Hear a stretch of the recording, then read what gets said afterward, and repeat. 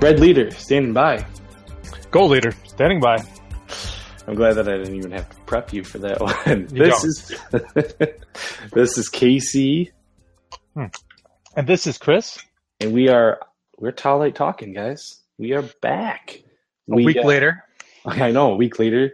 Previous episode, we talked all about what we kind of thought was going to happen in Rogue One. And now we're going to talk about what did happen. Chris and I both had the chance to see it twice since it came out last Thursday, since our last episode. And, let's kind of address this movie and kind of go right into it. I'll preface it by saying this will be a very spoiler-heavy episode. Like, if you did not see this movie, do not listen to this podcast. We are going to be talking spoilers, right? Warning, spoilage ahead. Okay, good. Warning. Are you still here? You still here? You're gone? Okay, let's go. Let's get into it.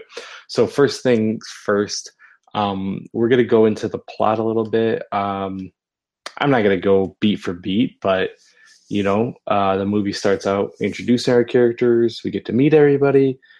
The plot is laid out that Jyn Erso needs her dad, Galen Erso, in order to figure out what he's doing exactly with the Imperials. They have zero idea what he's doing with the Imperials, but they know that it can't be good. That happens. You know that he created the Death Star. Well, he helped create the weapon in the Death Star, and he also created a way to destroy that weapon. And the whole third act of the movie is recovering those plans to take down the Death Star. As we've seen in A New Hope, we learned that many people died from that, and such is the case. So, Chris, for you, what worked, what didn't work? What'd you like, not like? Lay it on me. I love the way they opened up the movie. It really does pick up where Catalyst left off. It does.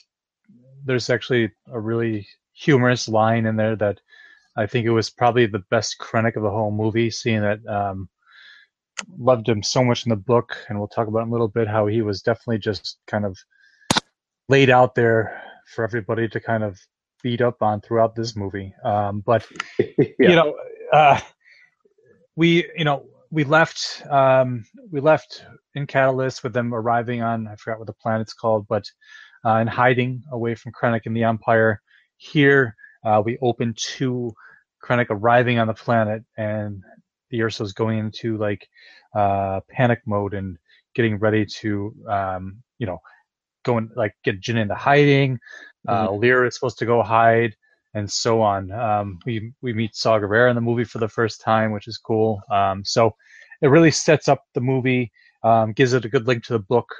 And it's actually sad for us who read the book to watch Lyra get shot in that scene.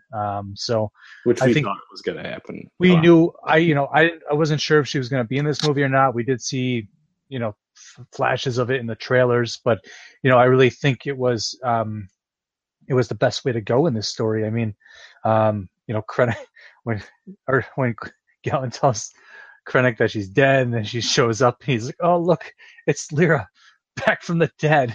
And both times I laugh, even though it's so dark and it's going to happen. Right. It's actually quite comical that he says it like that. So, for us that read the book, it was a really nice. I think the beginning of that movie makes even more sense and has a little bit more depth. And then we jump right into, years later. We skipped a whole mid-time when she's with Saw Gerrera, which will make a good comic or book series at some point. I'll say it. He's going to show up in Rebels. Who knows when that time period is? I think we already discussed this. For sure it's not during that, but it'll be cool to see that. But then we flash forward to her being in Imperial jail already, and then things kind of just go right into action. Yeah. Did it ever feel slow to you? The whole movie? No, there's parts in the second act which kind of dipped a little for me. Just with them trying to go get Galen, I was kind of All right, let's. This is all right. It didn't. Yeah, It, the there was just pacing. little things. Little things. I'm nitpicking because honestly, I love the movie. I turned from like to love between the first and second viewing. Yeah, I did too. And I think that as we watch this movie again and again, those moments will just add. It adds more weight to the situation because it does as you learn who these characters are, and by the end of the movie, um, understand what happens to everybody and how they're on like this pathway to destruction. It's just I have I an think appetite for it. it's just like you want to kind of spend more time with them and see them just like develop the friendships that they do have because they do, I think, develop um, good interpersonal connections between each character, especially with Jin being the center of it. I think that everybody carries a certain weight to them by the end of the movie, and we talked about a little bit, prior to this that we didn't think the character development was that good, but at the same time, I'll say it right now. I mean, you're killing off everybody in the movie. How much did you really have to build up those third, fourth, fifth characters more than you did already? Like they did a great job with Cassian, they did a great job with Jin, and I think those little interludes they just add more to the story and kind of like the depth of the relationship that they're forming in order to get to the end point. Yeah, I mean it's a balancing act. Um, Half of it is they're all gonna die. So how much time do you want to spend with them? Like we know that the point, and even one of the characters really is like the plans. You know what I mean?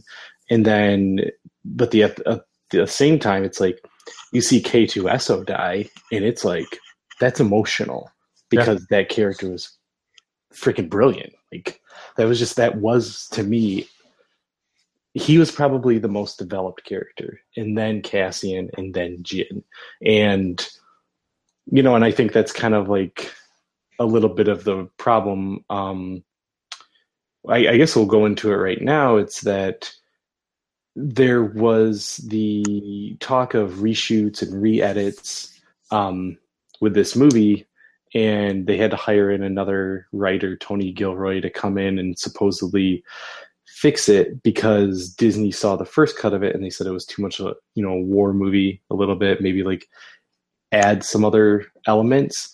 And I didn't think about it too much like while I was watching the movie, like, oh, what did they kind of change? Like when you watch Suicide Squad and you heard that there was reshoots, like it's almost like watching two different movies. It's like you have this group get together, almost like heist type thing with Suicide Squad, and then you also have that other plot of like the Enchantress, and it's like, what movie are you? This movie did not feel like that to me. I'll be honest with you. I thought it felt like a cohesive movie. I couldn't tell, like this actor changed their hair in the 5 months it took between reshoots or whatever. It seemed fine, but I will say that I believe the character of Jin changed between what we saw in the first trailer of, she seemed kind of like a smart ass. She seemed a little bit more like a Han Solo type character, like a little bit more sarcastic. And, you're a rebel, a rebellion, aren't you? Well, I rebel. You know what I mean? And like, she's that kind of character. Like, how did she get thrown into jail? Maybe that is something that we'll explore. But to me, it felt like she might have been a little bit of a different character. And then you also have a line of Saw talking to her. What will they do when they catch you? What will you do when they break you? If you continue to fight, what will you become?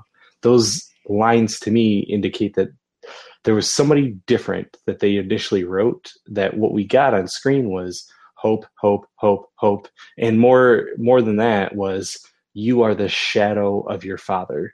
And really the only reason you're even in this thing is because we need your dad.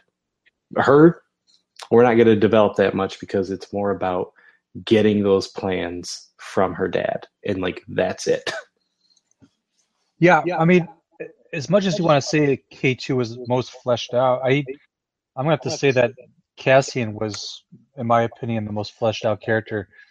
I mean, he goes from he goes from the beginning of the movie where he's just like a complete assassin, and he just shoots that guy in the street, and you're like, okay, cool.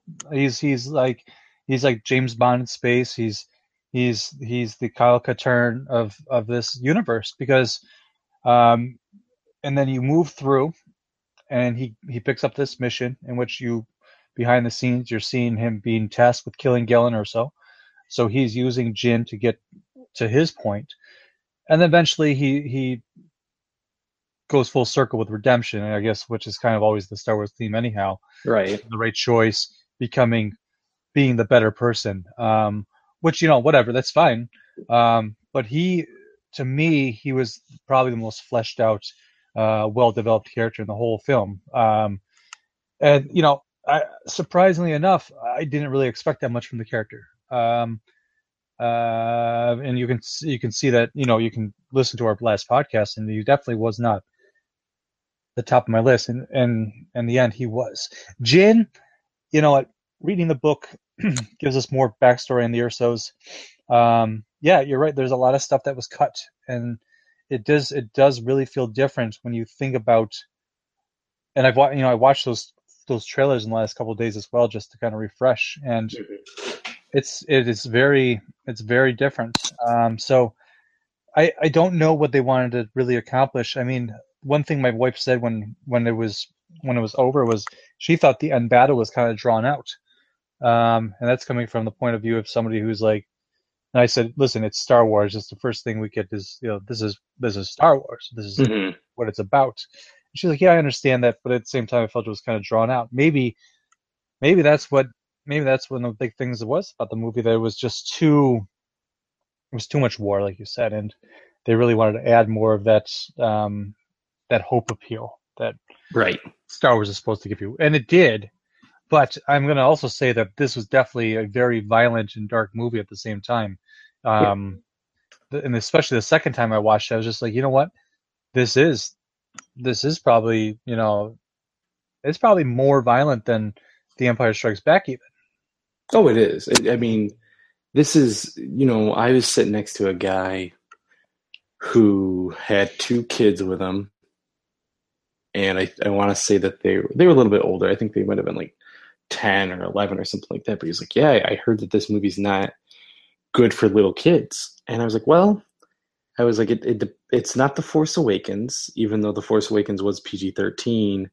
There was violence, but it was a little bit more pop, you know what I mean, as well, and a little bit more fun than this movie. And this is, I mean, everybody's been drawing the comparison to Empire Strikes Back because it is the darkest Star Wars movie. And this movie, I would say, is, up there, if not, like you said, more dark, because no one lives. No one really has much reason to smile. You know what I mean? Like, Saw Gerrera is like, he's war-torn. You get Chirrut Îmwe, who's like one with the Force is one with him. Like, he's the Force, so he doesn't care if he dies or lives. Baze Melbus, he was just kind of like Chimwit's, like, or Chirrut's dude. That character was probably like the least developed of all of them. Bodhi Rook, I actually didn't mind him. Yeah, he was good. I like that character. Yeah, I thought he was good, and I like that he, like, did his thing at the end where he was like, you know what, I got to do this. This is it. And, like, you did really feel at the end, like, the stakes are so high. And, even though, like, Cassian does have a bit of a character arc, like, he didn't lose faith from what he has to do. And he has that line that's like, we've all done things, that we might not be proud of, like, for the rebellion. And, like, if you have to kill people, you got to do it, whether they're innocent or guilty. It's like for the greater good of the galaxy.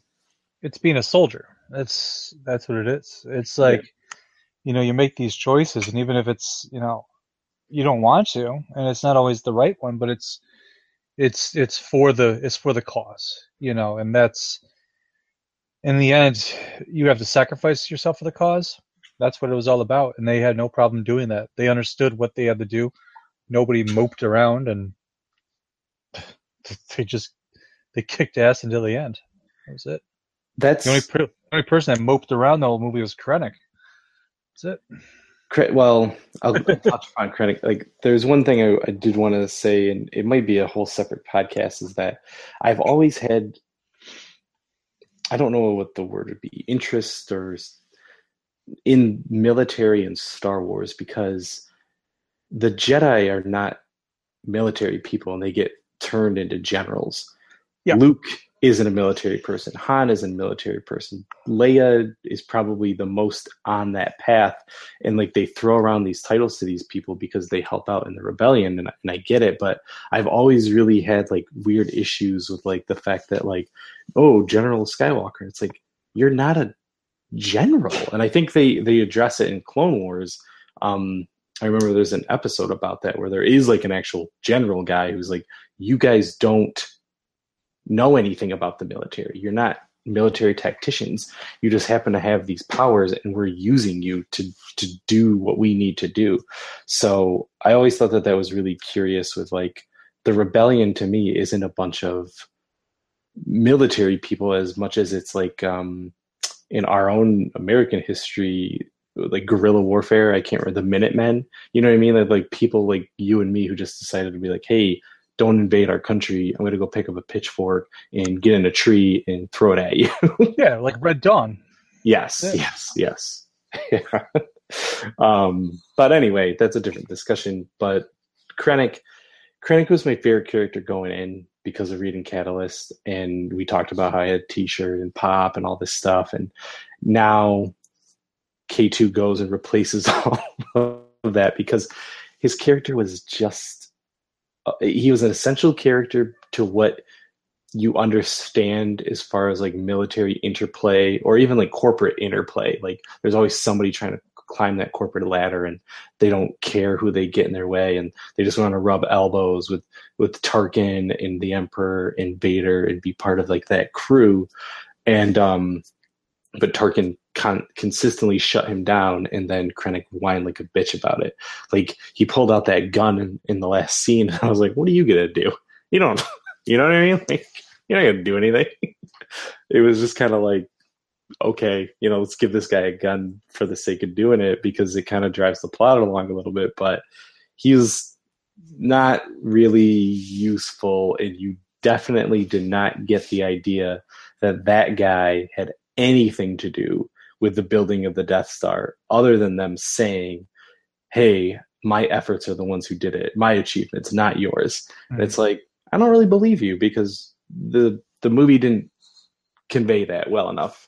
I mean, I know he did. I read that whole book on it. James Luceno did a good job of convincing me of that, but not the movie.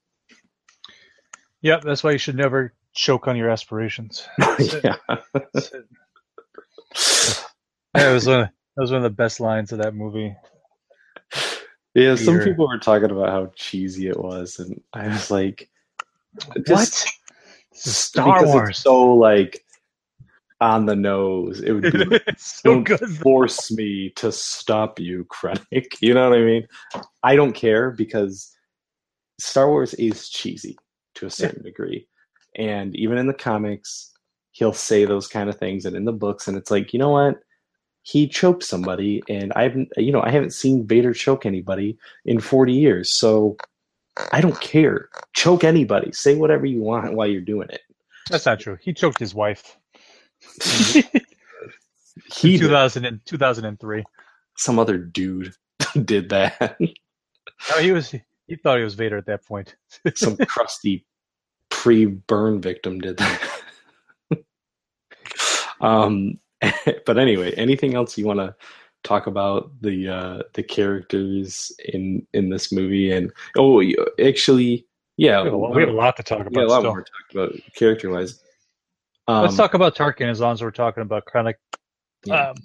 I got a little feedback from my wife that she couldn't stand it, and I read online where like some people agreed with the Uncanny Valley. I don't get it because I thought it was straight up pretty amazing what they did. I was very impressed with the CG and the ability to. The only thing I really didn't like is he didn't really talk as much like Tarkin, like the way Sounded Tarkin rolls his R's and stuff like that. He really does that a lot, like um, the old Peter Tarkin did. Cushing. Pretty, yeah, Peter Cushing.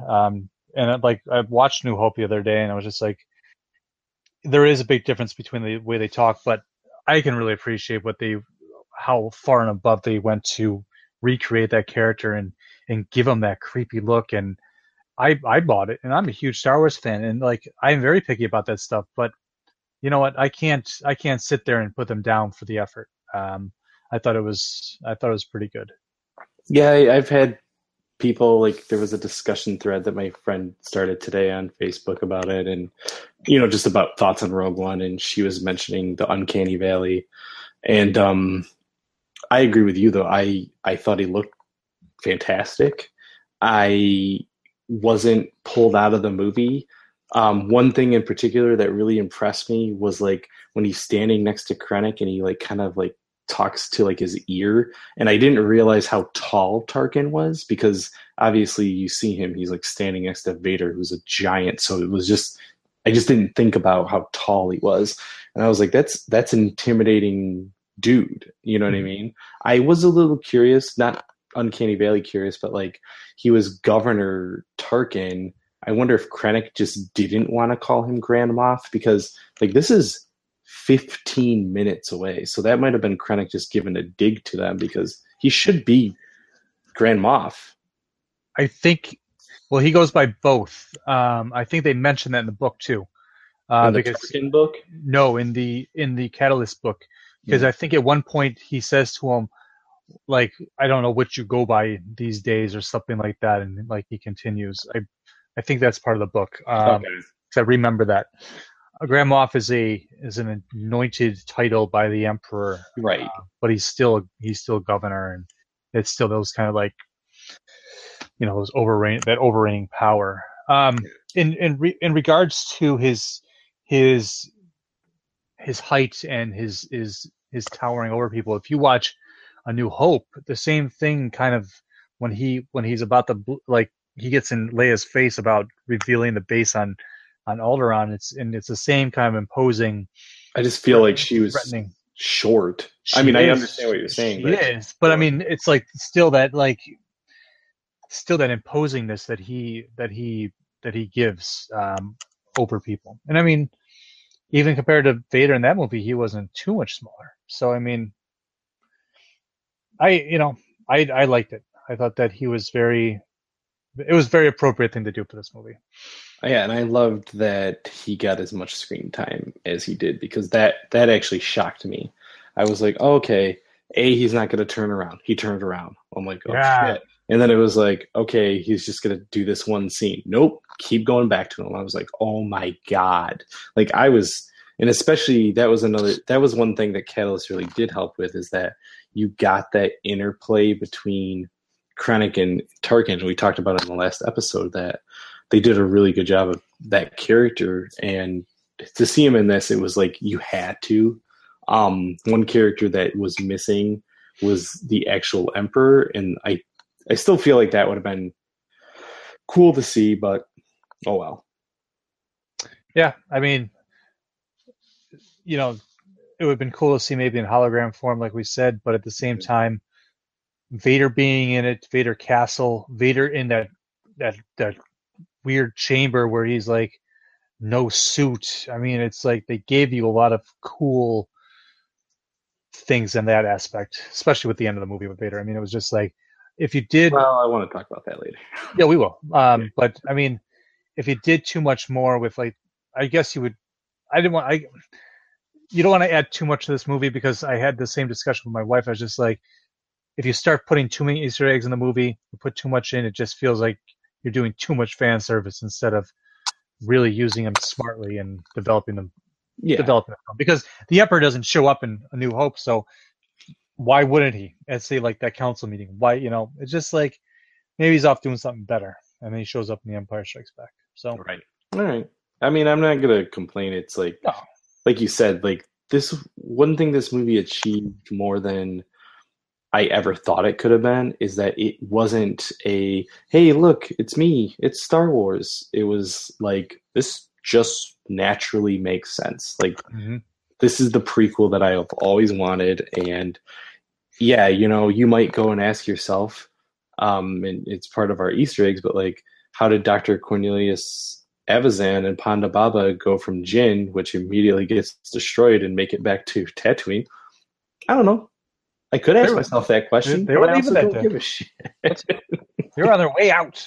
Yeah, that's the assumption, is that they're on their way out. But it's like, They have the death sentence in 9 systems or something like that. So I mean, it's yeah, like they're all over the place. Nothing yeah, stops them. he gets a job immediately as a bartender at Mos Eisley Cantina. They murder somebody else. That's it. Yeah. So anyway, it was just like, it was just funny, like those little things, and we're gonna go into the Easter eggs later. How they didn't distract me so much.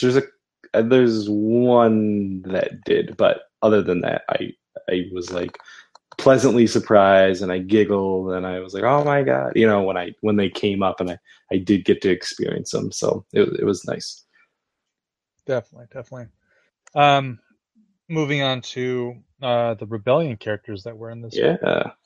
I mean, we had some pretty big cameos here. Some straight out, straight from A New Hope. Some that we haven't, we were kind of expecting, and some we weren't. So um, we'll start with let's start with General Dodonna. I mean, that's pretty obvious. Hmm. He's the main leader in A New Hope on Yavin 4, and I mean, it was great to go there. I thought that was an awesome. We knew we were going there, but I mean, it was so great to see that at the time. Then we have Mon Mothma, who they did a great job with the casting, especially since we saw her in the prequel at the end, right? Yeah, we did. Yep. In episode 3, and then we see her in episode 6. So this is a nice way just to tie everything together, put the character in there that she was important throughout.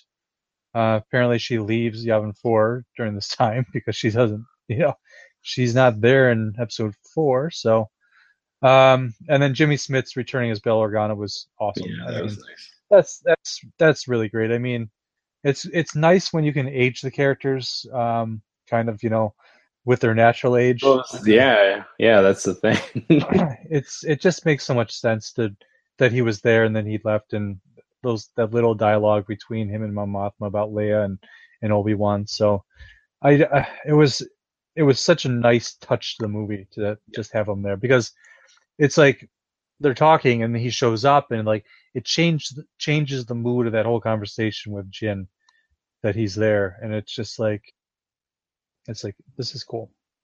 Yeah, it was. They like I said, it was fan service for some of these things, but it was really nice, and it just didn't feel distracting. It just felt No, it's it felt intelligent. natural. Yeah, yeah, it is very smart. Um, any other things you want to mention about the cast? Oh, I guess we didn't really talk about Saw real quick. Yeah, I mean, I didn't really expect that storyline as much. I really liked the way, because I wasn't sure how they were going to bring in Saw Gerrera.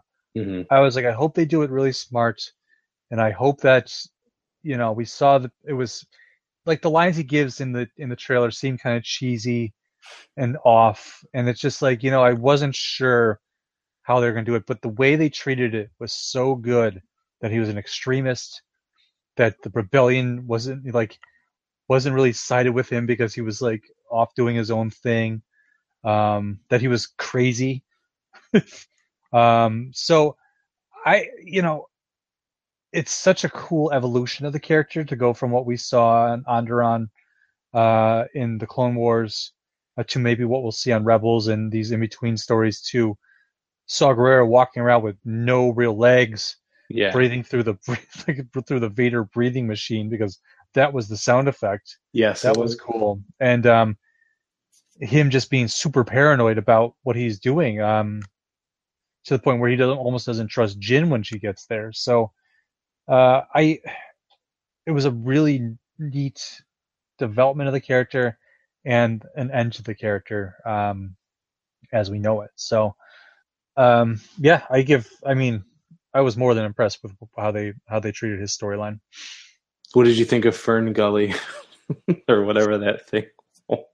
Oh, that monster! I read an article about it the other day about the evolution of creatures in Star Wars, and it's such a different, creepy kind of creature that we've really never seen before. Mm-hmm. Yeah, the Rathars were cool for for Force Awakens. The Rancor is one of the coolest creatures of all cinematic history. Right. The Dianoga, the Wampa. We have all these really cool monsters. This, like, mind reading, lie detector monster was a really cool.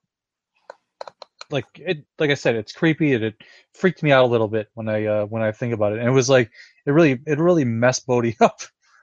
Yeah, it wiped his mind almost. It's like the hyperspace whales that we met in Rebels. You know what I mean? Like, it's just I think that's one of the things that George Lucas did, and I know I might get a little flack from saying this, but even like in Indiana Jones, when people are really mad about Crystal Skull and they're like, aliens, where, what? And I'm like, what about living forever? Like, that's not a weird concept to you? Right. Like, so the same thing with like monsters. People have got so much shit about the Rathtars, and it's like, we don't know what this world is like. All we know is that we saw Jabba the Hutt, and because he kind of speaks his own dialect, he's not a monster. But then we see the Sarlacc, that is a monster. We see the Wampa, it eats somebody. Is Chewie a monster? We don't know what he's saying. You know what I mean? So it's just like, you guys just, yeah, there's another weird, creepy ass monster that, is used for bind wiping. I guess. I thought it was neat. I didn't think it looked cheesy, and for Saw, I definitely liked his character. To me, I get it, like, why he stays where he does and why he's like so paranoid, because of how he was in Clone Wars, and he was like so in the thick of it. He was so hasty, and maybe like that's part of his evolution, that we find out why he kind of goes and reverts, or not even that, like becomes like a recluse almost. Mm-hmm. I would like to see where that transition came from, and maybe we will in Rebels, because to me, he's a little bit more like Rex, but more extreme. Like, he's just always like guns blazing. Let's get in there. Let's do this. Well, Rex does think about things, but you know what I mean? Where like, I thought Saw would have been like on that battlefield, stealing those, the Kaiba crystals. So, I mean, obviously he wasn't very mobile anymore. No, I know. He probably did do that enough that's why he doesn't. Exactly. I mean, look. He lost both of his legs somehow. Yeah, obviously, it's probably in battle. Yeah. So I'm sure. And thing of that, you even question that we'll get a backstory is a great thing, because they'll flesh it out. You know that we'll get the opportunity for Saw and Rebels, Saw comic series, Saw book eventually. So it's not like we don't have decades of these stories ahead of us, which is probably the best thing about being a Star Wars fan right now. And Pablo Hidalgo to like story weave the whole thing, because like that guy is just, he's going crazy. He's going crazy. And well, actually, I'll save this until after the break. So, anything else? I do want to talk about Chirrut and Baze a little bit. I just want to talk about like how they were protectors of the. It was a temple. It was a temple, right? It was a Jedi temple there. So they're the Guardians of the Wills, which you can explain what that is if you'd like. Can you? Yeah. Okay. Sorry. It's it is what, because I didn't look it up. I have not really looked into it. Yeah, no, it's what George Lucas originally called Star Wars. It was called Luke, Starkiller and the Journal of the Wills. And that title sounds fucking ridiculous, which obviously makes way more sense to call it Star Wars. But even though there was no wars in that movie. But yeah, that's what it was. So that was a real deep reference, back to the original title. And the wills would be more of, Force stuff, I guess, like explaining the history of the Force, probably. Okay. And Jedha, I believe, is because there is like a Jedi temple there, which is what they're kind of protecting, and like a Kyber mine, which is what they were protecting. Jedi probably is why we got the name Jedi, and we obviously see that huge ass, not statue, but Sculpture. what is it, like sculpture? Yeah, I guess of a I don't know what Jedi exactly. Well, we know it's a Jedi and it's lightsaber. Yeah. But I mean, how to really explain what it is? Right, and that's the kind of things where they're really opening up. Just to even say the Guardians of the Wills, just to see that. I feel like those are little things that eventually we might get a bigger picture. Hopefully it's all leading to eventually getting to a Old Republic world, but we'll see. Oh, we'll get there. Yeah, we'll get there. But those two characters, Donnie Yen, like a lot of people, like that was it. Like they loved that character. I definitely liked him. I don't have anything bad against him, but he wasn't like, oh my god, you got to see everything this guy does. To me, I was like, he was a cool character. He's a cool character. I mean, his martial arts style that he developed for this movie is awesome. Yeah, when he like takes on those stormtroopers is awesome. When he shoots that tie out of the sky with his crossbow stick is pretty awesome. That was the other thing that people were saying, is that they were saying that was his staff. It wasn't. It was a different weapon. In the second, well, what happened is he's got his stick. And he beats up a bunch of those lightsabers the stormtroopers, and then Baze shoots all those stormtroopers, right? And then what happens is he picks up that weapon off the ground and he gives it. Oh yeah. And that is what opens up and shoot as a bowcaster type thing. It wasn't his stick is completely separate from that. And I was like, there's some other things that people were throwing out there. And I'm like, after watching it the second time, I'm like, you must have just watched it the first time, because what you're saying isn't right, but whatever. Yeah. You can't blame people with it. No. It's all new stuff. But when he says like Baze is like he was the most dedicated protector or guardian of all of us, that's another big line, and that's something like I would love to see the story of those two kind of fleshed out as well.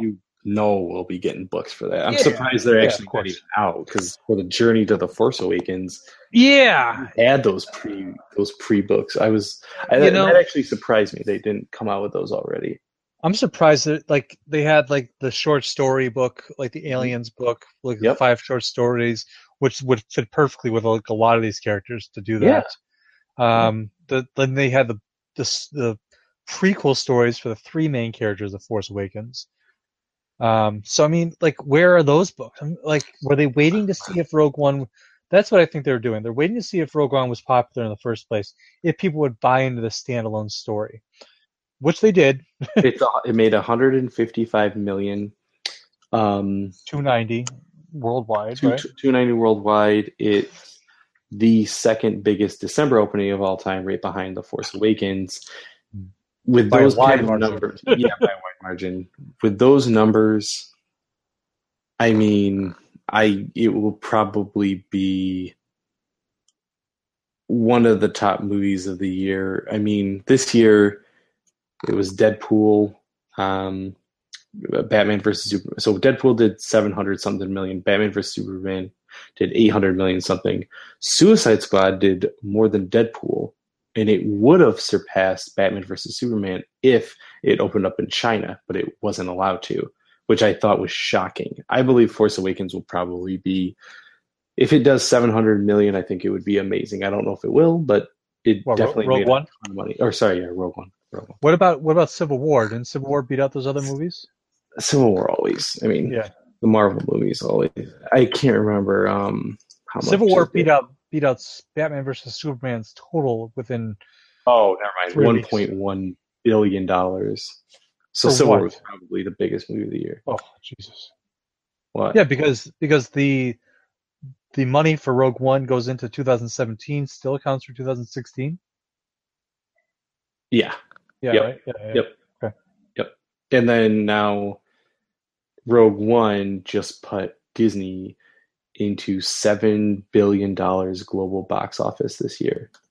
Yep. Talking Which about is those the stock biggest. options. I mean, like, every single movie was a hit this year. Zootopia, Dory. I think we already talked about it. I don't even want to go into it. We don't need to. Weekend roundups if you want to do that. But anything else about these characters that we've grown to love and meet for the first time? Yes. I do want to mention Blue Squadron. Blue Squadron is something we don't hear about in episode 4, pretty much because they all get murdered. I did like the fact that my blue leader, what is his name? Well, the actor is the guy who plays the priest in The Exorcist TV show that I watch. Oh, okay. I forget his name, sorry, but it was cool to see him in that because I think he's a great actor. And He was cool. I liked him. I was like, who is this guy? I'm like, oh man, I couldn't think about it, and then it came to mind. And if you haven't watched The Exorcist, you need to watch that show. So I have heard. You know what I was curious about is that you had those two Mon Calamari. The one in the scene with all the other Alliance people was like he's CGI, but then when you went up into the ship, it seemed like he was real. And then the second one behind him that was like gray, he definitely was like a puppet. Mm-hmm. And it was like, why did you go CGI for one and then puppet for another time? I don't know, but I like both those guys. They're sweet. I liked how he was like, oh, yeah, that's cool. You know what? Fuck you. I'm taking my fleet, and I'm joining those rebels. Yes. Ben Daniels. Ben Daniels is the actor's name. Sorry. I had to okay. back to that. But those Mon Calamari, they are a very badass race. Because you know what? The thing about them is that they were rescued by the Jedi, by the Republic. They have always stood by what is right in the galaxy for years. Yeah. So it's like they're not afraid to fight, and they'll never be afraid to stand up for the right side against like oppression and whatnot in the galaxy. So I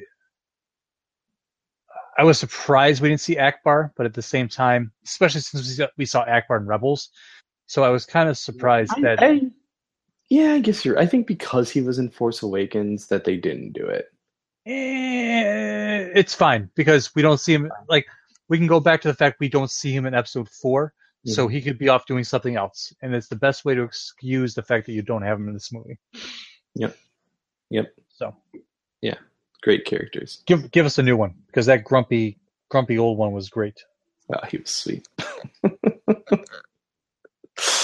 All right. Well, I think this is a good time to take a short break and then listen to our commercials, and we'll be right back.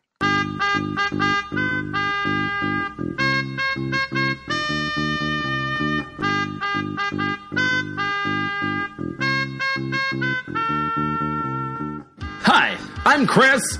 And I'm Casey from Gourmet Scum Radio. We're two cousins talking about geeky pop culture stuff. You a fan of television, music, and movies of the 80s? Well, we are too. Do you like being transported to galaxies far, far away and the threat of troglodytes that go boom in the night? Well, we're gonna geek out about it. Have you ever scared yourself listening to ska music while reading a comic book and sipping on a tasty Jones soda? Then this is the podcast for you! Gourmet Scum Radio is here to tickle your holes and make you believe in dynamite explosions once again. Make sure to check us out on Stitcher and iTunes. And follow us on Facebook and Twitter, and check out our website at don'tforgetatowel.com. You won't regret it!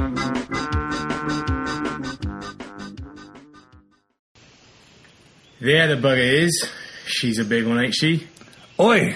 Over 20 points of articulation, great sculpting, and look at the paint job on her. We've been looking all over for this one. Let's get them in our sights and end this hunt now. All right. All right. Steady. Steady now. Got him! It's the pursuit of plastic.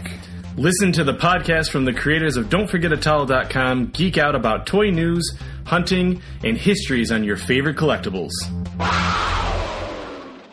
All right, we are back. Those awesome commercials. We're going to get into Easter eggs that we kind of found in the movie, other people found as well. So, one thing I noticed, not until I actually didn't realize this, it was pointed out to me, and I guess I just didn't think about it, but there was unused footage of red and gold leader from A New Hope that was used in this movie. So, stuff that was intended for the original Star Wars movie, but never was used, and they incorporated it into this one. I didn't know that as well until after, and I read something about it. I noticed it. I know it's like, wow.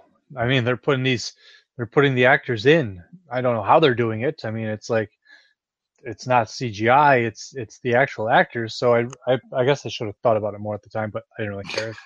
I was like, this is cool. Yeah. I mean, it's a great touch. I mean, yeah, it does a great fan service to A New Hope. It's a great way to really just like tie the two movies together. I mean, take out the ending credits of this movie and play A New Hope, and it's one big ass movie. I mean, like, that's really it. I did actually want to mention, now I'm talking about credits, the lack of credits bothered me the first time. The second time it didn't bother me because I already knew, but the opening crawl, not having it in there, I was like, you're just waiting for that Star Wars fanfare, and to not hear it, I was like, and then it did come, and I was like, God damn it. Sorry. It's funny because there is no fanfare in Force Awakens? Force Awakens. Well, I mean, no, like, not the Fox fanfare. yeah, no, I know what you're saying. The Star Wars, but yeah, I know. There's not in oh no, Force Awakens starts with like, no, it does. It has the music. I know, but I mean, we're used to 20th Century Fox. No, that I know what you're saying. I know, and it opens up with a Star Wars theme. Mm-hmm. You know what? I'm still not bothered by it because I know. I guess I don't know. It doesn't really bother me because I actually kind of like the way it does play out. It was fine. It's like, I got over it, but it was still kind of like, it's surprising. It's Star Wars, It's new. It's new to us, and it's something we'll get used to. But I see what you're saying. I mean, it's the first time we don't see it, so yeah. That's all. You grew up with that. Yep. And everything. Yeah.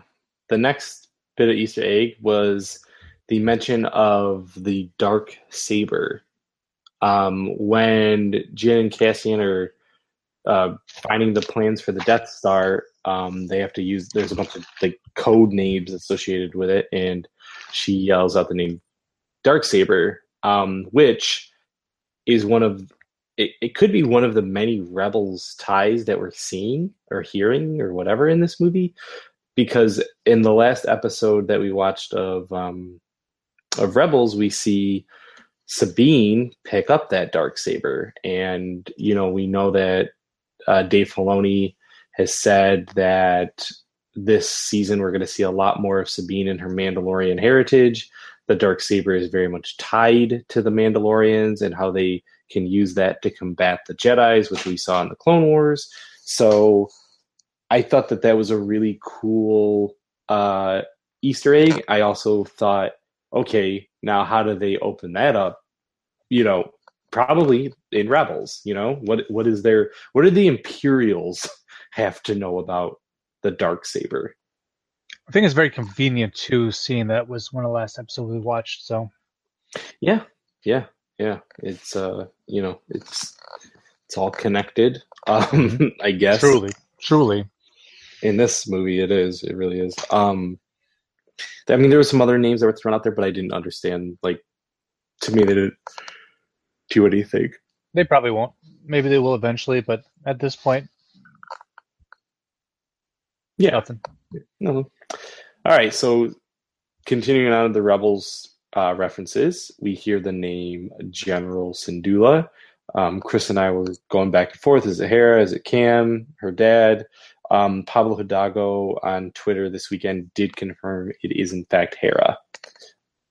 So she will live through Rebels. I don't know if anyone else will, but that to me, that was awesome. You know, seeing her in like the lineup, you know, she said Phoenix Squadron. I would have flipped out, but even hearing the name, I flipped out. You know, little geek goosebumps, geekly goosebumps popped up. There was no Phoenix Squadron. There was no A-Wings in there, which was not surprising, at the least, seeing that there was no A-Wings in Episode 4. I guess they had to kind of tie that in together, you know. But you want to talk about that? Let's talk about U-Wings. Let's talk about AT-ATs. Let's talk about Shadow Troopers / Death Troopers.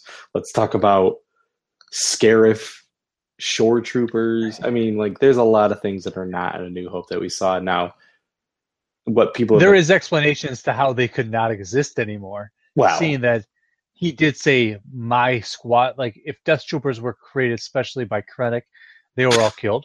Bullshit. In this movie. That, but yes, they were all killed. Shore Troopers, if they were only created for Scarif, then yes, there's an explanation to that. Same thing. Hover tank. Yeah. You know, when Jedha ended. Oh, that was another Easter egg I didn't put in here. The Clone Wars transport vehicle, which Jyn is getting transported from the prison in.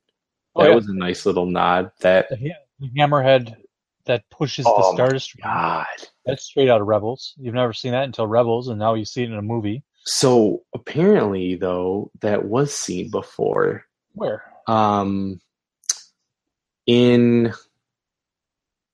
I can't remember. I read it. I want to say that the hammerhead was in something else.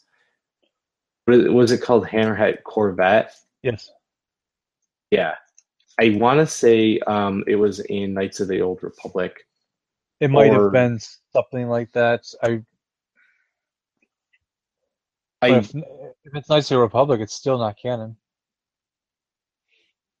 Right, but I'm just saying, like... It was created for that. Yeah, I know what you mean. Yeah. Yeah. I don't know. Yeah. This person... I mean, it's not considered canon. So Hammer was a group of 3 CR-90 Corvettes in the Rebel Alliance fleet. They're the second group of 3-wave Corvette attack on the Imperial blah, blah, blah, and called Red Wind Star Wars X-Wing Tour of Duty. So obviously not canon, but... Adapted. But I think so. That's what it was from. It was from one of the games. One of the... miniature games. It was created in that. I'll take it. I would totally believe Dave Filoni, being the huge Star Wars nerd that he is, and Pablo Hidalgo and all those guys are probably like, well, obviously he put it in Rebels, so yeah. Without a doubt. Yeah, but that was cool. That was one of the coolest things ever to see that those Star Destroyers getting rammed into each other and taking down that shield. That tiny shield that only took place in that one spot of the floor. But it didn't. It was a planet-wide shield, wasn't it? It was a planet-wide shield. It was like Endor. Yes. I just... With that one opening. Yes, exactly. I just thought that was funny. What I did notice was the term Carablast was said by that character Paz. Did you notice that the second time? I did notice that. Yeah, he screamed it out like in the middle of the when you first see the AT-ACT coming at them. He was like, "Oh, Carablast." This is a Carablast. Yeah, which is Zeb's line in Rebels. So that was cool. I actually really like that guy. He looked creepy as hell. He was neat. Yeah, I have his toy. It's awesome. And then we saw the Ghost a few times. Hera's ship, which makes sense if you're calling General Syndulla. And then we see Chopper as well. Didn't make any noises or anything, but I guess somewhere on the screen, I think in the very first scene where we see Jyn I think he shows up there at Yavin 4. I didn't see him though. I was looking for him the second time around. I did not see him, Mhm. so it's going to take another viewing. People say he saw him. I want to see a screenshot. That's all. Yeah, right. You know what? 'Cause I don't believe it until I see it. And people are just saying, like, I saw a red droid that was similar to like not Chopper at all. So I don't know what they're talking about quite yet. I won't say no, but I didn't see it, and I looked. Speaking of droids, the trash droid, you could hear that noise on the Death Star, which I thought was really neat. It wasn't in the Death Star, sorry. It was in Scarif. Which droid? Oh, the mouse droid? Yeah, mouse droid. I think, isn't he a trash droid? Isn't he like a Roomba? Doesn't he pick up? I don't know. I know he's called a mouse droid, but yeah, I'm sure he's like a Roomba. Yeah. Yeah, so I heard that noise, which I thought was a neat reference. The guy on Yavin 4 that apparently just the air traffic controller. Yes, awesome. Yeah, that was a nice little nod there. Yep. We heard the name Captain Antilles. We saw him. Did you? He's the one that goes at the end to Leia. Oh, really? Yeah, that's Captain Antilles. Okay. So, all right. I'm pretty sure that. I mean, he has a different jacket on than everybody else. I would say that was him. He's addressing her as like the lead officer. So. Right. I will assume that's him, just like I assumed that Bothans were in episode 7, but then I was wrong because for some reason they couldn't even bring Bothans into the world. I guess they all died. Manny Bothan. I thought Manny Bothans was in episode 7. Manny Bothans is in all episodes. Oh my god! All right. No, Bothans were not. It was a different species completely that they created that looked just like Bothans. No, I'm saying, but the name of Bothans came in episode 7. I never heard Bothans. Maybe he said once, but not the character. Oh, not sorry. Jesus Christ. Episode 7. Episode 6. Oh yeah, many Bothans died. Okay. Gotcha. Bothans, no, there was that one general in episode 7 that you would believe is what a Bothan looks like, but he is not referred to as one, and I don't remember his name or his species at this time. Anywho, Red 5 standing by. Not standing by anymore. Exploding by. Yeah. Well, at least it explains how Luke Skywalker gets to get.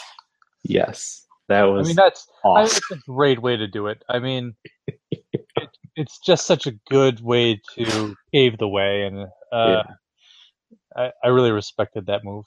Wish I would have saw Porkins, but what are you gonna do? CGI Porkins. We got, of course, C-3PO and R2-D2. As predicted, but this is the one that threw me out of it because I wanted to see them at the end, like in the ship.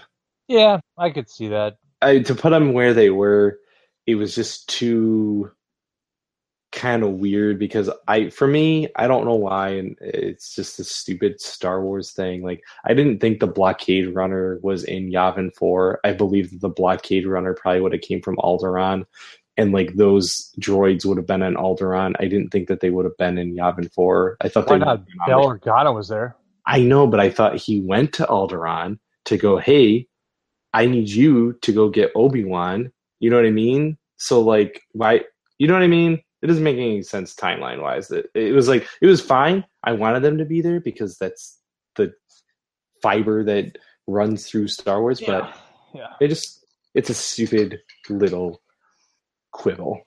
We already mentioned Cornelius and Ponda Baba. We can mention again because you'll be dead if we don't. Because Ponda Baba's head was massive compared to what he looks like in episode 4. It was the angle. It was a very giant tarantula head. I was like, whoa. It's a great cameo. Those two characters are really cool. Yet, they meet their end, but at the same time, it's fine. I mean, it's just tying those worlds together. Oh yeah, world building. Yep. In one of the first shots in the movie is a cameo by Blue Milk, which I thought was awesome. They literally zoomed in on the Blue Milk. I was like, okay, well, looks like he got a cameo. So that was cool. And Jin is also carrying a stormtrooper doll, which is kind of funny too. That's weird. That is weird. It's like, why would your dad give you this? Like, he hates these guys. Like, what's the deal with this? It wasn't a voodoo doll, or maybe it was. I don't know. Yeah, exactly. I mean, even in Star Wars world, there's marketing. Yes. Yogurt's there selling his merchandising. Bail Organa mentioned Obi-Wan. I don't know if that was sprinkling a hint that, hey, you guys remember Obi-Wan? Maybe he should have a solo movie. I think we've talked about it. We have. I mean, that mention only. I mean, it's only tied episode 4. It doesn't really. It is. That all. It just sends. It just opens up the mission that Leia's on to deliver the plans to General Kenobi. Right. Because her dad tells her to do it. So. Yeah. Okay. Yes, we're gonna get an Obi-Wan movie because, like I said, watching Jimmy Smits a little bit older play that role, I can't wait to see Ewan McGregor a little bit older play the Obi-Wan role. I mean, it's gonna happen. There's no doubt in my mind. No, I agree. Ewan McGregor was the greatest thing about the prequels. There's no reason why he should not reprise the role, and do a movie on Tatooine. And especially he's fighting Krayt dragons and shit. Yeah, the fact that he wants to as well. Like, he's open to the idea. I mean, the dude's coming back to Trainspotting after 20 years. Like, he's all about it. Speaking of the tie to Obi-Wan, we mentioned Leia. So seeing, like, we talked about it in last episode, that we were going to see this maybe actress playing Carrie Fisher, maybe another lookalike like the Mon Mothma actress who looks just like frickin' Mon Mothma. So we got CGI Carrie Fisher, and who's actually hotter than Carrie Fisher. She looked just like Carrie Fisher, and she said hope, and it was awesome. And it ended the movie, and it made you feel hope. Me personally, I did. The minute she said hope, I was like tingling in my balls. It was hopeful. You're hopeful for that that ball tinkle. Always. If we're going to talk about ball tingling, then we're going to talk about the greatest thing that I've ever seen in my entire life. Oh, we saved the best for last. Yeah, we saved the best for last. But real quick, so first thing, Ralph McQuarrie, I think it's for Empire Strikes Back, right? That he drew this scene, like the castle for Vader. Yeah. I don't think it was for A New Hope. I think it was for Empire. It was first introduced in Splinters of the Mind Eye, right? Right. Yes. But the McQuarrie drawings were for each movie. I would say it was probably after, because I think what Vader does is he goes back to the castle after his defeat in A New Hope. Empire Strikes Back, early concept art called Bast Castle. Yeah. This castle is where Vader trains, because he has nobody to spar against, so he trains against droids. We also see the Imperial Red Guard in there. Maybe he trains with them. It's also where he goes to hone his Force skills and to heal, as we saw in this movie, where, well, first of all, why is he on this fucking planet that is a living volcano? I assume it's Mustafar again, where he burned to death. To me, it was just I wouldn't go, if I drowned, I don't go and hang out in Waterworld. I stay on the land. Mon Calamari. Right. He's like, you know what? You took my limbs. Like, I'm completely scarred. I have to use a robot suit in order to talk and to live, and yet, this is where I'm going to hang out. That I thought was kind of funny, but it was still epic. He dwells in anger, so I mean, what better place for him to peak his anger skills? It's like maybe he feels the most connection to the dark side there because he truly lost himself there. So I mean, I'm convinced it is Mustafar, and I love the fact that they brought that castle in. I mean, it's something that we've heard about in Stardust mythology for decades, and it's great, like Darth Vader mythology, and it was amazing. Like I said earlier, like to see him in that regeneration tank or whatever he's in, back to tank, and he's just like just his core body. And that who is that, like the guy in the robes who we thought was maybe Vader in just deep helmeted Vader. But that wouldn't make any sense because Vader has no arms, arm and legs. So it's like it's an acolyte, it's an acolyte because he gets the name Lord Vader. You know what I mean? Darth to the Emperor, but Lord Vader to his minions. So, he's worshipped, and that is something that also carries on into Episode 7. You know what I mean? Like where these people are worshiping Vader and looking for his relics and his artifacts. So, yeah, it was powerful, and seeing that imagery of that castle, I was like, oh my God, it's coming, he's coming, and we talked about it. He chokes out Krennic and kind of puts him in his place. And Krennic's like, he was like, oh, are you nervous? And he's like, oh, no, I'm just like really busy. And he's like, oh, okay. You're really busy to talk to me? And he was like, oh, no, not that. Yeah. Even after he gets choked out, he's kind of like smiling too. It's weird. He was smiling because Vader confirmed that he was still controlling the Death Star. Yeah, oh yeah. But I mean, who does that? I mean, it's really funny. Yeah, it was funny, but in like that right there, I was like, okay, if that's my Vader scene, it's not as much as I wanted, but I'm not going to complain about it because I got to see this castle and I got to see him in the back to tank, and that all really excited me. Mm-hmm. But then the greatest, I want to say 60 seconds. You know what I mean? It was short, but it was the greatest 60 seconds I've ever seen it. No, even the second time, it's short, but at the same time, it's not, because you're so. There's a lot to take in that scene. You're just in it the whole time, and you're just watching him slice and dice and force throw and choke and everything. It just like ravaging these rebels. It's like, so you're just eating it up. Yeah, there's like a disk drive from like 1977. Yep. That gets downloaded. Yep. And they know, okay, these are it. These are the plans, and they're wearing those stupid helmets that you see from the 70s, and you're like, okay, I know these guys. Okay, these guys. Okay, this is when Vader comes onto their ship. So you're assuming that you're on the Blockade Runner. At least I did when I first was introduced to the scene. And they're like, okay, we got to get these plans and know how dire it is. You know what it took to get these plans. And they're running and they're running and they're just like, okay, get these plans. And then you know that Vader got called.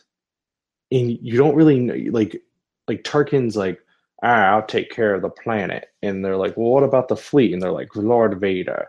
And like, he's just like, whatever. Vader, goes, I'll board it. After he shows up out of hyperspace. Right. That's what I'm going to say. Like, he just shows up at a hyperspace. Well, the ships are trying to go. No, in the regular Star Destroyer. Whatever. I don't care. It's awesome. And like, as these rebel ships are trying to go into hyperspace, and like, destroyed comes in and they start hitting his ship, and it's like, that alone is like amazing. Yeah, it's that like was awesome. pure devastation. They're just like, oh, he's here. It's over. Yeah, so he's like, form a, get a boarding party. And you're like, well, this facility is going down. Do you really need to go? Yes, he does, because he's fucking Vader. And this is taking me back to Kieran Gillen's comic. That was one of the greatest comics. It dipped a little bit towards the end, but the beginning of that comic is so epically insane. Like we mentioned in the comic, where like he flies out of his ship through space, cuts open the side of another ship, and kills everybody in this comic. So you're and in Lords of the Sith, he does some wild shit. So you're in your head, even though cinematically Vader, his kind of legend hasn't really been growing because Episode 3 destroyed it. This movie and this scene made you remember why Darth Vader is the most feared villain in all of cinema history. And so they're running, and they get to like this part, and instead of seeing white smoke like we see in Episode 4, we see black smoke. It's not even smoke. It's like the fucking symbiote starts coming out of the walls, and it's completely dark. And then you see the red lightsaber click in. Sure. So, a couple things about that.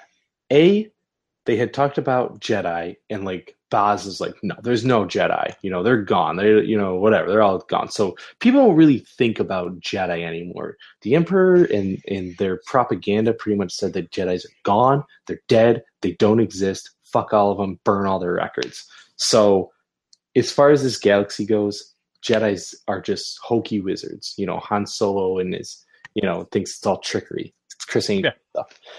So we haven't seen a lightsaber this entire movie. You see this lightsaber click on, and right there I go, oh my God. And I start shaking a little bit, because I was like, wow, that's crazy. And that I thought was going to be the end. I was like, oh, okay, we get it.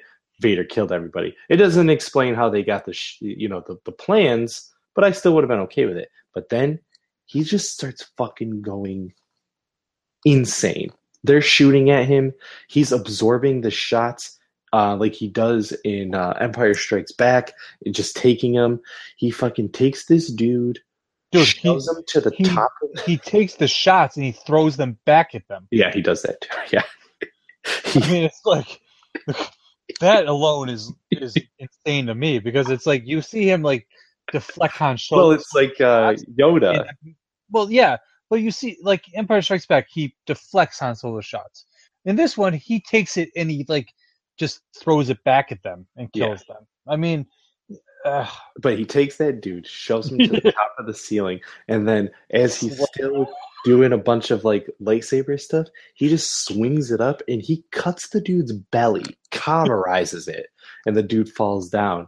And then he takes another dude, force chokes him, throws him, and then this one guy who's got the plans, he ends up giving it to another guy on the other side of the door.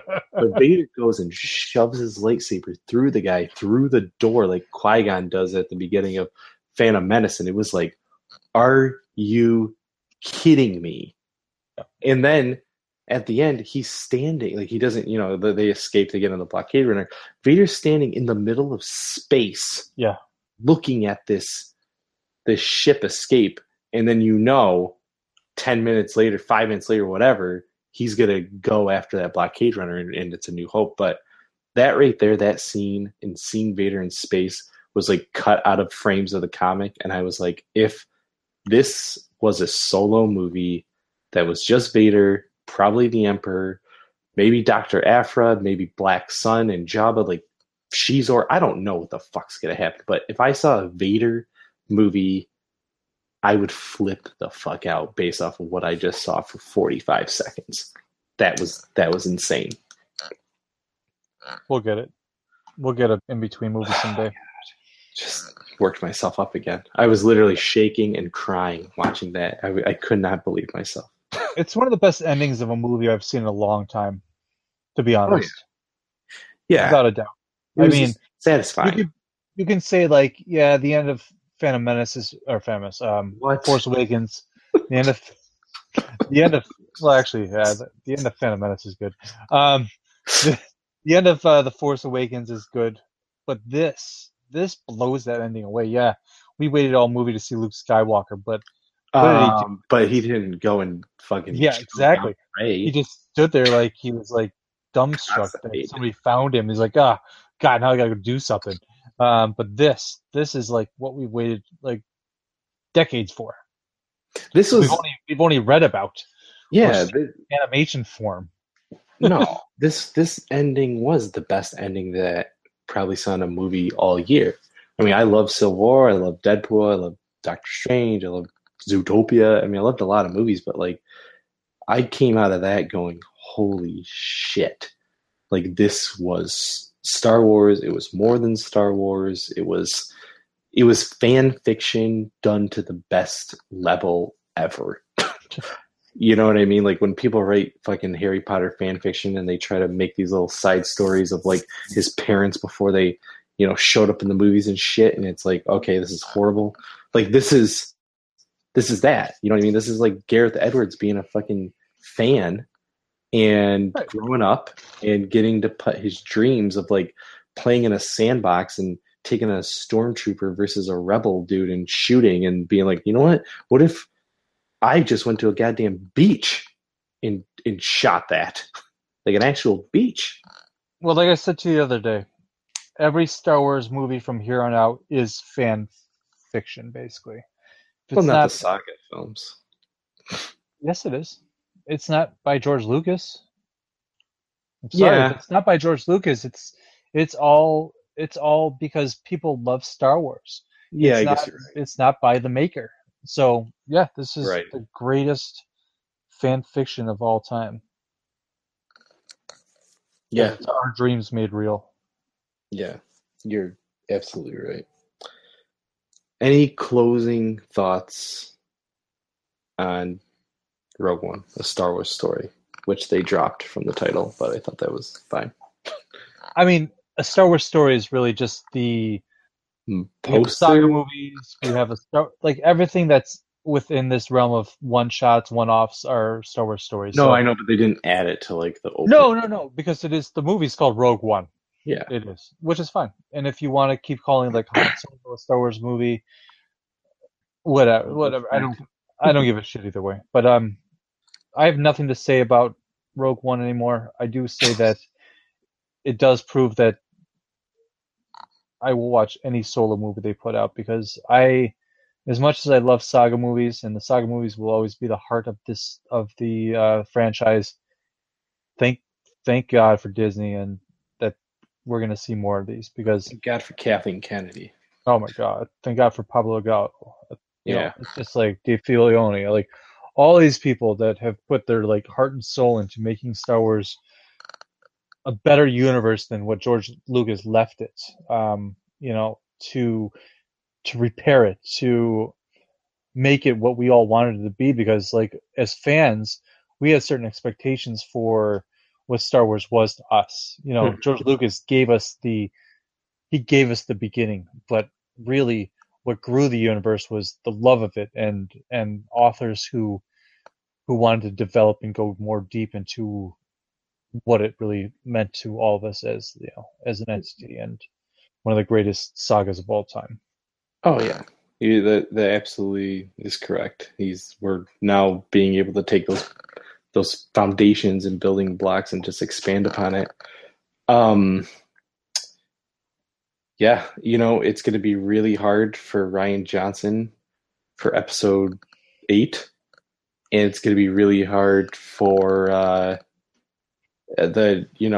Chris Miller and Phil Lord for Han Solo, because it's like you got a really high bar.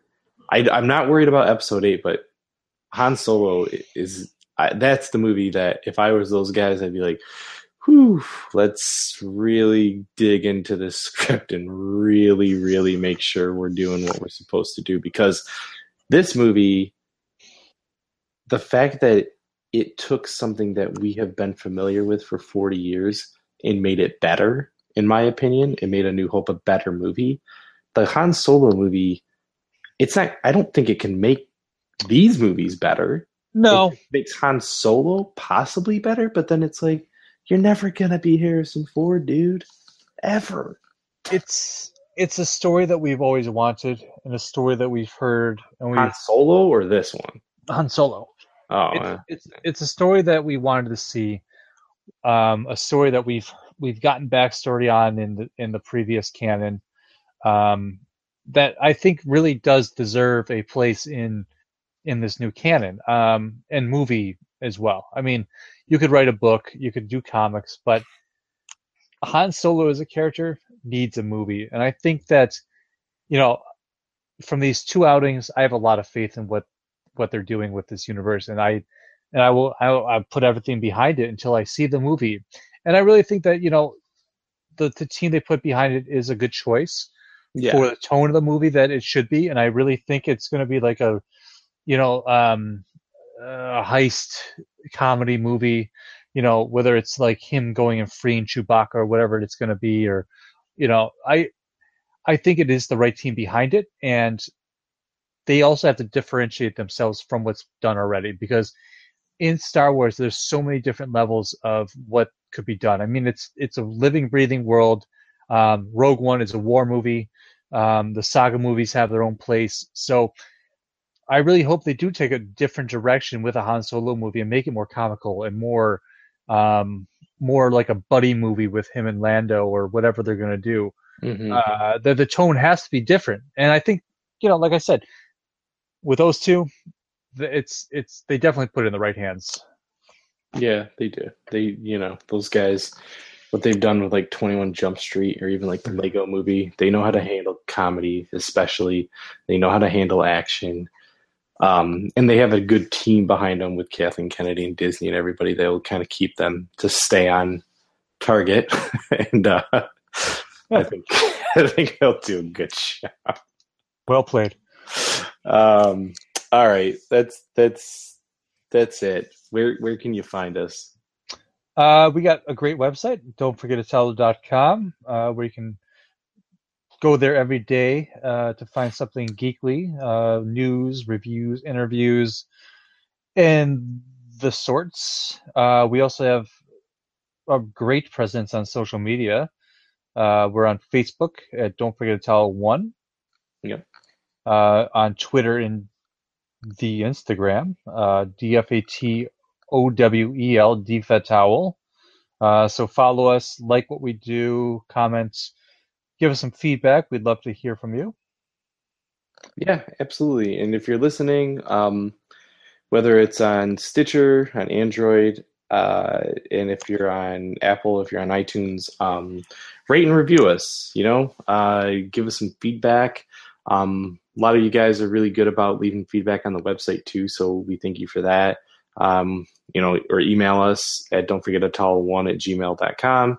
But either way, we're going to be doing these more consistently, as we've mentioned before, and we actually have a pretty special podcast coming up, probably the next episode, I would imagine. We're probably going to do another collaboration with Gourmet Scum Radio.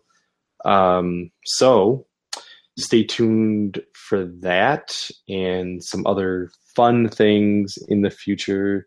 Chris and I got Toy Fair. That's always a really, really good time. And all the collectible news. If you guys aren't listening or following Pursuit of Plastic on Instagram, and, we'll have to get better. Maybe that will be another New Year's resolution, is do more Pursuit of Plastic podcasts for you guys. If you're into toy hunting and toy collecting, we certainly have enough to talk about.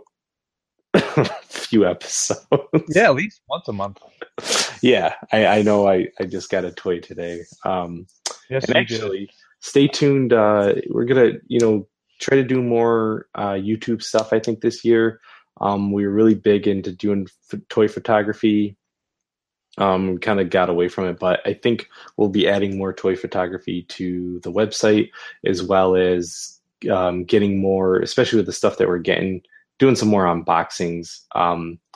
Chris and I have gotten really heavy into the 1/6 scale toys, and I think that those deserve unboxings. We got a comment today on the Marty McFly unboxing. I was like, oh, all right, that's cool. Someone's still looking at this. So Nice. check that one out. But yeah, guys, lots of fun stuff coming up on DFAT phase. 4.5. I've been really good. I actually haven't sworn this episode. I was gonna try to keep PG. Damn. I think you're all the way to the fucking end. We made it. I know. Fuck. Shit. All right.